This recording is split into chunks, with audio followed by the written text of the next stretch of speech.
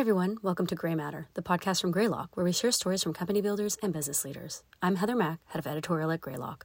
Today, we're rebroadcasting our episode featuring Greylock general partner Reid Hoffman, discussing strategies for entrepreneurs to navigate what, in recent years, seems to be a near constant occurrence, moments of crisis.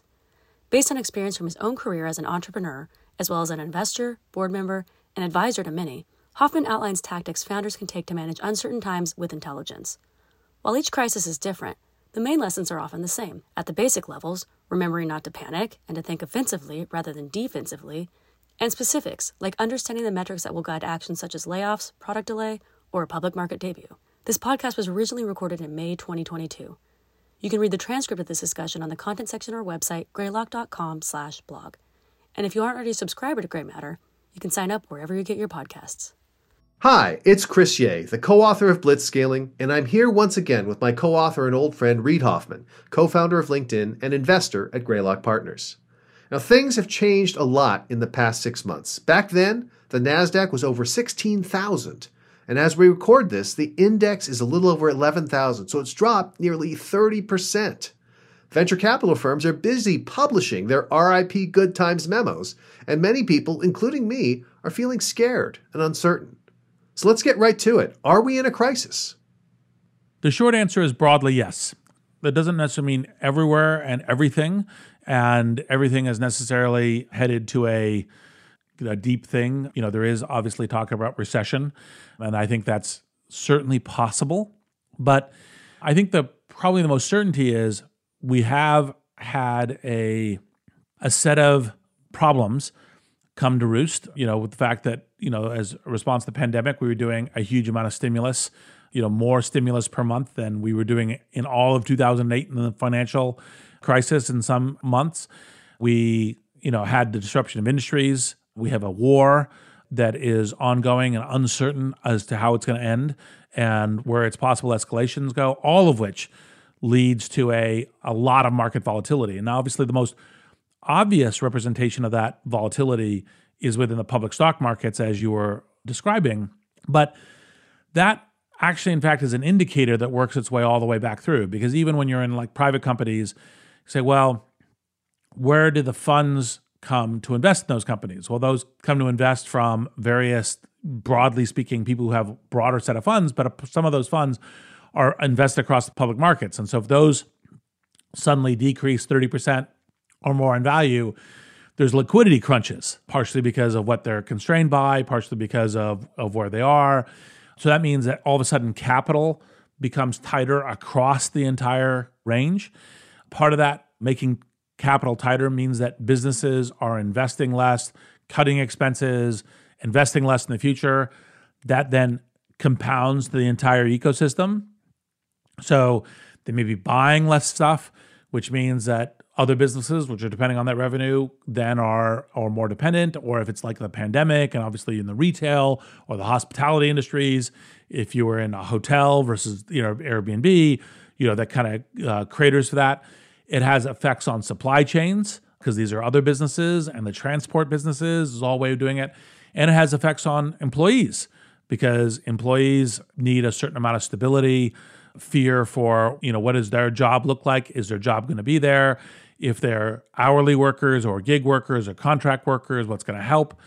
And the short answer in all of this stuff is, by default, various folks, especially in entrepreneurship, tend to be optimistic, tend to go, well, this is a blip and we'll recover. And by the way, I was one of the people who was a very loud voice in 2008 to say, hey, look, if we just don't make the financial system break, we'll recover very quickly from this. And that was true. That was just, it was like 3 months of, oh my God, and then, actually back to stability and growth. And, and then, by 6 months, kind of back to, in many, many parts, especially the tech industry, the normal kind of let's grow the company, let's invest, let's hire people, let's expand our market, let's be predictable, et cetera. Now, the real risks here are the fact that it actually, in fact, is more likely to get worse than not. If you said, well, percentage chance worse, percentage chance better, because if you look at all of these things and the ongoing impact, you say, well, more likely to get worse. And then you say, well, is it likely to be longer or briefer? And it's also more likely to be longer than brief.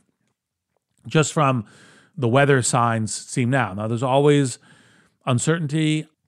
Like what we do know is we'll have volatility for sure, and we'll have uncertainty for sure. And then you have to map that to your own circumstances. Now, this isn't, while starting with we're in crisis, and starting with all the, this could be a problem, this could be a problem, this could be a landmine, this could be a landmine, this could be an explosion, is not to say panic and run for the bunker, right? Because that's not necessarily even the smart play. But the smart play is to say, boy, we have really volatile and uncertain times with more of a likelihood of a decrease than an increase. So how do we first think through that as the implication about how we run our businesses, how we invest in our businesses, how we work our businesses, on all of our institutions in order for that to happen? Now, one of the things you said really struck me, Reid, which is the impact it has on employees, basically on people's psychology. And I think that it really is at the heart of things, the uncertainty that makes it difficult for folks. They're uncertain. They had gotten used to a certain pattern. Now all of a sudden things are different. They're not sure what's going to happen. There's a sort of defensive pullback. And to me, that says part of what you're also trying to do as you are figuring out what's going to happen going forward is you're trying to track what is going on with the psychology of the people around you. Because to some extent, there are these self-fulfilling prophecies. Yes. So that's part of the reason why, even if you're like looking at a potential bunch of uncertainties to the downside, panic is not the right action. I mean, it's almost like some of the stuff you and I were, a different lens to some of the things you and I were sketching in blitzscaling, which is, well, where have you a substantial increase in mortal risks, right? Okay, maybe address those earlier. And it can't be, well, we're going to have a global world war. If it gets that, then it's just reset the whole game and figure it out. There are places of risk, but it's like, okay, say we do have some slowness in revenue, say we do have some troubles in the supply chain. What are the things that we were doing in order to get through it? Where can you play offense, not just defense? And so one of the things that's particularly important as leaders of all types in this environment is to be very clear about the fact, A, you see the crisis, B, some reasoning and sharing about how it fits into what you're doing, and then what you're doing about it. Like, what's the ways that you're adjusting? Now, sometimes, by the way, that adjustment might be is, hey, we're just going to have a higher performance management and be much more restricted on hiring. Sometimes it's going to be, we're going to delay an action of business. And sometimes it gets more draconian. Like, we're going to stop this line of business. We were going to expand to Europe and we hired the first 5 people, but we're not going to do that anymore. We're not only just putting it on ice and keeping going a slow boat, which is possible, we're going to cut the boat because we need to focus on other things. And those kinds of things will also be sets of decisions. But when you show that you've seen it, you're on top of it, and you're articulating the future, just like you always must do as a leader, that's part of what helps people get more a sense of stability and certainty within what's going on, and that people desperately need this because it's precisely the kind of reason why people get legitimately fearful when a recession happens or legitimately fearful when a war happens. And so as leaders, it isn't like, stay tough, this is just the wind and the rain and you have to have toughness.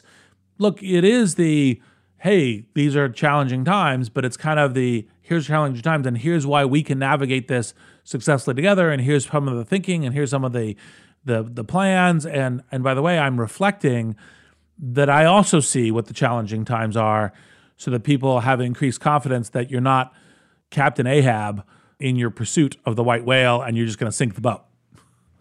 Now, I'm already starting to feel a little bit better, and I can't help but feel like one of the reasons you're able to approach this with some equanimity is because that folks like us who are, let's just call it mature, have lived through a number of these different periods of crisis. So how does this current situation compare to some of the other things we've lived through, whether it's the dot-com bust, you mentioned the financial crisis in 2008, and let's not forget there was a brief, although now nearly forgotten, panic in 2020 at the start of the pandemic. How do the right moves to make right now differ from those previous crises? How are they the same? It's probably closer a little bit to the dot-com bust than it is the other two. The other two had the benefit of being brief. Now, the financial crisis was brief, but possibly with a big explosion, and it avoided the big explosion due to a lot of smart work from, the Obama administration, Geithner, and a bunch of other folks, and Congress quick stepping along and not fighting partisan battles, but focusing on, what's good for the country. It's one of the reasons why getting out of partisan battles is really important, because these sorts of things. Side comment. Now, part of the reason I think it's a little bit more like the dot-com bust is because some of the resets will be, look, well, what degree can we be fully investing in the future? How do we work through the things that are broken, whether in industries or in debt or in other things? How do we do that both nationally and as part of a global system? Now, I hope and don't personally predict it will be as bad as the dot-com bust. The reason is part of the dot-com bust is the numbers just didn't add up. It's I'm selling you $1 for 80 cents was the business model. And you're like, yeah, that doesn't work at any level of scale. It just doesn't pull together. Or the fixed operating cost of my business would require, me to 1,000x the size of my business to deal with the fixed operating cost with the marginal revenues and so forth. And those all had to be fixed. Now, some of those, like Webvan, got fixed with, there's a different way to do it with grocery delivery and infrastructure and a bunch of other stuff. And so, actually all of the delivery stuff started working and being interesting much later. So it wasn't like it was not appropriate right at the time. And so there was a whole bunch of that stuff that just needed to be reset. And by the way, resets are very expensive. Part of the way that our economy works is we have this interdependency network and web that when we're all kind of rowing on it together, we're creating that kind of prosperity. Part of the reason why, the whole Obama crew was very smart about dealing with the financial crisis in 2008 was that big deaths then can cause ripple effects that are very, very bad. And I think that we've had some of those learnings. I think that the corrections are not like, oh my God, we've got all these malformed entities that all need to go away and we need to reset from that. But by the way, we had all this pain from the pandemic we have deferred, and that deferral, the bill comes due. And we still need to sort out how to make it happen. And some of that deferral is jobs and industry. Some of that deferral is mapping of talent to stuff. Some of that is a massive amount of stimulus and free capital that kind of works its way through. And also, by the way, to be clear, none of this is like, I don't really pay attention to stock market today versus stock market last week versus stock market next week, because yes, that has this knock-on effect of availability of capital and investment, which is super important. But it isn't really a game of, well, we have to play the S&P to X number and so forth. It's really a kind of a question of, do we have a healthy functioning system by which it's getting more efficient, growing, creating products and services, creating employment, and all the rest of that is the kind of concern of that. And so I think it's essentially between them. I mean, there's right moves on policy side, which is to make sure the system keeps functioning, right? Like, broadly speaking, you don't have a lot of firms cratering. Like part of what created the Great Depression is all of a sudden all the banks went out, or a bunch of banks went out, and it was like, okay, now this whole system had to be kind of rebuilt. And that rebuild is partially the build of trust of people believing that they can be investing in the future, hiring a new person. Because if you look at most businesses function well because they don't have extensive inventory. They have revenue that covers all of their employees, or if they're in the red because they're like a venture invested business, it's because they have a plan and future rounds of venture capital that get them to a place where they're in the black and sustaining that. But like if all of a sudden it dried up, like any business, all of a sudden your revenue gets cut by half. All of a sudden you're in a very weird place, cost structure, wise. And so that's part of the reason why predictability and all the rest and stability is an essential part of what makes business work. So there's a whole bunch of the policies there. Now, as the individuals, what you want to be doing is saying, well, for me, my industry, my place in the network, what's going on around me and what's the level of adjustment that I need to make? Now, most often, the people who beat the paranoia drum the highest go to say, okay, figure out the worst place it can be and go to that right now, because that's the only way you can guarantee survivability. And that's actually not true. and that's part of the thing that's important is reason like not panic, is actually, in fact, what you want to do is you want to figure out, well, what are the things that you would need to be monitoring to know when you need to move to that circumstance? Like, what's the thing that would increase your conviction that that's the primary way to survive? Because, by the way, if you can survive by saying, like, I was using the earlier, exemplar of, hey, we hired 5 people, we're expanding into Europe. Oh, shit, we can't afford expansion in Europe. If you can survive just well by having those 5 people run a little longer, prep, be much more efficient about what you're doing, get ready for next year, maybe the year after, maybe you trim it to 3 people and you're still doing it, that might be the right answer for you. And that might be much more healthy for you as an organization and being ready for where you can get to and not just thriving, but surviving. On the other hand, maybe it isn't. And maybe that's the one you do. Or maybe it's like, no, we actually have to get rid of this entire line of business, which we already started getting customers and revenue on, but it simply doesn't work. But the piece of it is to say, don't automatically go to the sky is falling, but do go to the, okay, what would I need to monitor to know if I need to do something like this? How do I start that monitoring right now?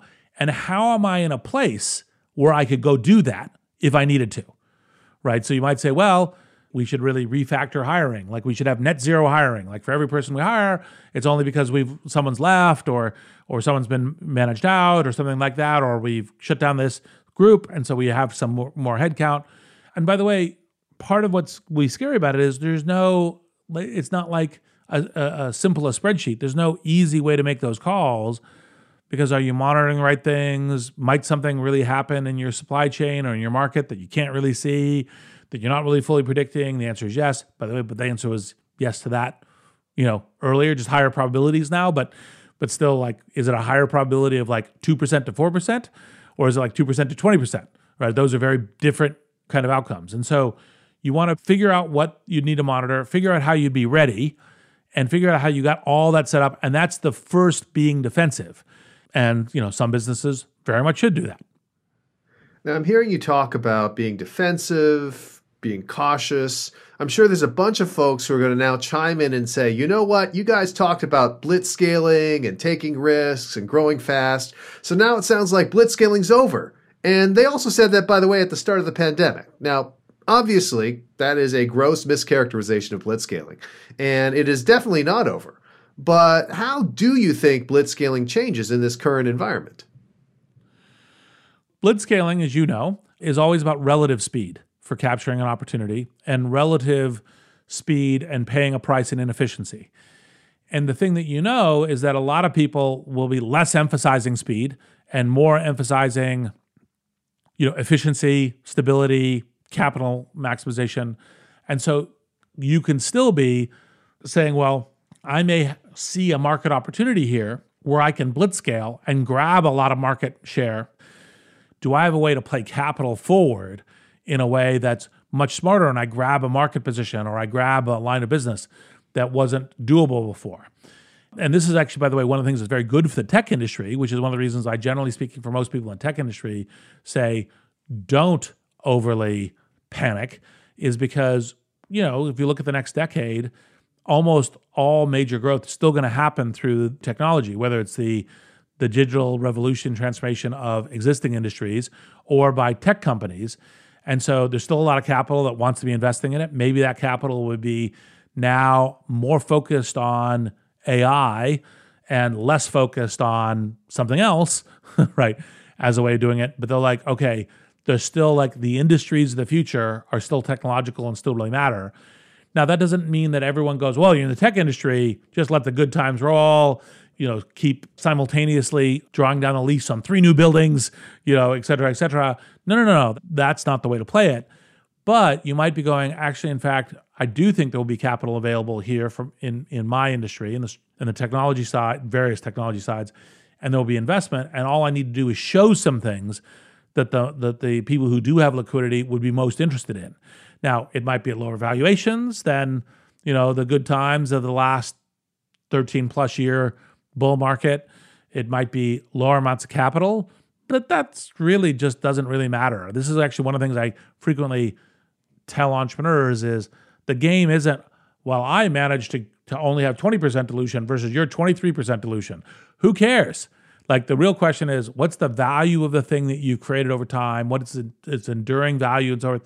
And some of that's like size of revenue, size of customer base, transformation of industries, et cetera, et cetera. And that's the thing that you're playing over time. And so you go, oh, well, I have an investment at a lower valuation. Well, great. I have the right partners. I have the right thing that I'm driving towards. That's the thing to do. That's the thing I did at PayPal. And that's the thing I did at LinkedIn. Those things were part of making that play smart on those things. And by the way, PayPal is a perfect example of this because, started before the dot-com bust, had basically no revenue, raised $100 million on 500 pre on a promise. That used to be huge numbers. And the next day was the NASDAQ peak and started its descent and kind of navigating through it. And by the way, part of what you look at is you say, okay, how do I continue to play offense in challenging times is precisely the question that you really want to get to. And that's part of the reason why start with the defensive, but then go to the opportunity, go to the way that you can differentially grow your business. And hence, part of the layup to your asking the blitzscaling question, blitzscaling still very relevant to many companies and especially in the tech industry. Now, we spoke before a little bit about the employees, and we've certainly written a lot about management, both in our book, The Alliance, and in some other outlets. So what's your advice for the managers, executives, and leaders right now who are trying to lead their people? What are the people management elements versus the financial management elements? Well, we talked about it a little bit earlier, which is you got to presume that they're looking around, reading the business press, seeing what's happened, feeling nervous themselves, seeing the turbulent times, the Ukrainian war and what it might spill over to, et cetera. And you got to presume you can't have a, see no evil, ostrich, kind of move. So it's a good thing to explicitly talk about it. It's a good thing to explicitly talk about what that means. And like, for example, obviously if it's super obvious that the jobs are all safe and everything else, then maybe you don't need to do it. But I think it's, anything lower than super obvious, I think I would basically say it's good to be clear. And by the way, the good to be clear, they're always the tendency, oh, no, it's fine. And then a month later saying, sorry, we have to get rid of you. That's not the kind of thing we recommend, right? Good to be clear is, hey, look, we're working really hard on this. We think we have a real chance at this, but we have some risks, would be the better way of putting it, right? Then like, no, we're fine. It's guaranteed. Because by the way, once you break that, you've said that and you break it, then everybody that's there goes, oh, you'll lie to me, right? Or you're dumb, right? You literally just had no idea. Basically, it sounds like you, as always, should be honest and open with your team, but you also need to follow the Hitchhiker's Guide to the Galaxy principle, which is don't panic. So don't panic, but be open and honest. Yes. Now, you may get some hard questions. You should have answers to hard questions. Like you say, well, we seem to be in a optional goods or services industry that when people start cutting their belt, they'll use us a lot less. What do we think about that? And you go, well, okay, we have thought about it. Here's the way we're thinking about it. Or we're thinking about here's how we're modeling it, working it, but feedback welcome, et cetera, et cetera. Just the usual set of things in this. Now, we've talked about the entrepreneurs, we've talked about the employees, we've talked a little bit about financing. There's another group that's really critical, which are the boards of directors. And that is a relationship that every founder has to manage, especially during these tough times. I'm sure there's going to be a lot of pretty intense board meetings coming up. How should entrepreneurs work with their boards during this time? Boards will tend to look at this intensely from a capital perspective. They'll tend to look at it from a, generally speaking, overly so on this frequently, in the absolute maximizing the chance that the business doesn't go out of business, where actually, in fact, I think most often it should be the maximizing the future value. By the way, you have a higher percentage of going out of business now, but you also have a higher percentage of being really, really valuable later, right? Because, taking some risks is the nature of it. And a little bit of the boards tend to be, let's try to minimize risks. And by the way, yes, minimize any risk that isn't very valuable, but some risks are valuable. So given that it's kind of a set of judgment calls, and you might have a cast of characters on your board where They may encompass a bunch of different views, some more risk-taking, some more risk-averse, some having encountered downturns, some having not done it, some viewing that their responsibility is to beat the sky is falling drum and maximizing paranoia, and others not to. Now, the baselines of how I recommend entrepreneurs work with boards, I think, is still true, which is make sure that you have some very strong board members that you're in close alignment with. If it's all of them, great. Because part of when you have fractures and disagreements on the board, like, for example, when I was on the LinkedIn board, I would go to David Z because, like, look, if we got to a handshake, I would at least have one strong external board member who would be, discussing and advocating the point of view that I had, like during the 2008 crisis or other kinds of things as equivalent for navigation, because there's a little bit of are the internal people blind? Do they don't want to deal with the pain of how you have to make adjustments in these things? So you get some external voices on your side to doing that. Then if they're in disagreement with each other, then, some of your venture investors could be, your advocate in what your plan of action is. Now, obviously, you want to get that to the broad board bought in, but because you have all of the varied perspective that I was mentioning before, you could have much more intrinsic disagreement. And you shouldn't certainly leave it to I'll just, I'll walk into the board meeting and say, so what do you guys think? Should we do some layoffs? Like that would be a terrible handling of a board. The board would actually probably think less of any executive who did that, because what they want is that you've seen the world, that you have a smart plan, that you're proposing it. As normal, they ask the questions they fear you may not have asked. So a lot of entrepreneurs and CEOs walk in saying, and here's our growth plan, our blitzscaling plan. And they go, well, have you thought about the volatility and the downside possibilities and so forth? And they want to make sure you've really gone through that, because that's one of the things they've been worrying about, to make sure you've seen the possible landmines. And so you should present in a way that you show that you've seen it, you've thought about it, you've given it serious consideration, and it has influenced what your particular plan is. And so it requires leadership. Now, and then to speak to board members, if all you're doing is beating the drum of how you might die, you're orienting your entrepreneurs and CEOs on the downside game, not the offense game. And ultimately, we're all in this to play the offense game. Now, that doesn't mean you don't look at it, just like we open this podcast, very intensely on the kind of like, okay, let's make sure, hence monitoring, hence what are the places where we would need to move to click with that? How do we measure it? How do we know it? Are we there now? Et cetera, as the first questions that you ask when you get there. But you're looking to get through it to playing offense as smartly as you can. Now, you touched a little bit already in mentioning things like dilution and hiring freezes and the like. Entrepreneurs have gotten very used to, over this long period, not having to worry about things like flat or even down rounds. And that may change in the relative near future. So how do you think founders should be working through this with their existing investors, their team members, in this extremely different fundraising environment? So, you go, okay, volatility, likely more down than up in the near future, unknown how long the future of this is. What does that mean, what you should do for financing? So like, for example, if you said, well, I knew I was going to need to be financing in 6 to 9 months, it's like, well, start figuring that out now, right? Advance the clock, longer time frames, possibly like take a down round earlier, right? Trim your burn rate, figure out alternative financings, whether it's venture debt or sources of capital that are not in your normal thing, like, we'll get strategics or other kinds of things, focusing on, you might, like, even though most of us, especially in the consumer internet, tend to focus on growth, you might say, well, let's also make sure we've got some good, revenue growth. Now, revenue growth, challenging for the reasons that we talked about earlier, which is everyone's focused on their burn rates and capital, but it's like, okay, what are some of the things we could do? And sure, we might take off in a selective trade, we might take some growth for revenue, although, by the way, growth is still very important relative to financing and all the rest. But one portfolio company says, I got 3 years. And you're like, well, okay, you don't necessarily need to do anything right now, right? You might not say, boy, we're going to blitz scale and double our expense rate. As opposed to doubling it, we might increase it 20% as we're going and kind of figuring out what the opportunities are.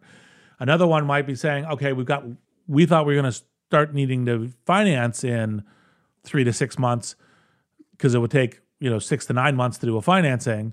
then it's like, well, let's steer into it right now and navigate it, because it may very well be that in any time frame that we're considering it, it's much more likely to be worse than it is to be better.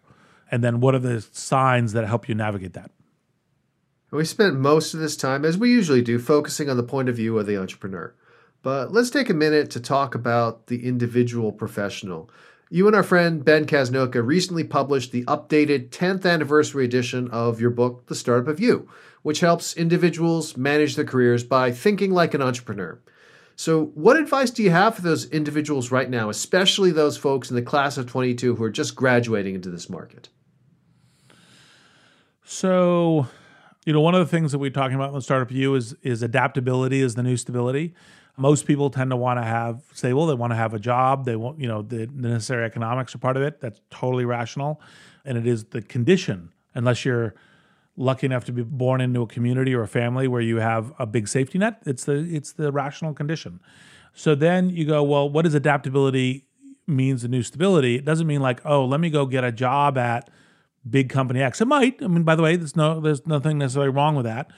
But you might go, well, actually, in fact, it's just like we've been talking about businesses, say, well, actually, in fact, what it means is I need to be, have my antennas out, because like when I went and joined the startup's not working, I can jump to another startup or jump to another business, or I'll have something of my, kind of the classic, a little bit of my side hustle going, which is I'll be doing a little bit of consulting on the side and do that as kind of insurance, or, working with a couple of my friends on what our startup idea is, because maybe actually we have a really interesting idea and we'll go get it financed and we'll play that through, because there will be seed and Series A financing for tech stuff, other things, for a while. And so part of what adaptability is the new stability is to be thinking about like, okay, how do I have options? How do I make sure the options are present? How am I monitoring? How am I playing hard on the good options, but ability to shift if I need to? And then how does that translate into how I'm spending my time and working? And, generally speaking, in these kinds of environments, it generally speaking means that you need to focus on work more, because you are, kind of broaden out. If you are lucky enough that you say, I don't need economics, this might be a good time because it requires working more to say, hey, take that sabbatical you've always been thinking about. Maybe not. But generally speaking, that's the set of things for making adaptability the new stability.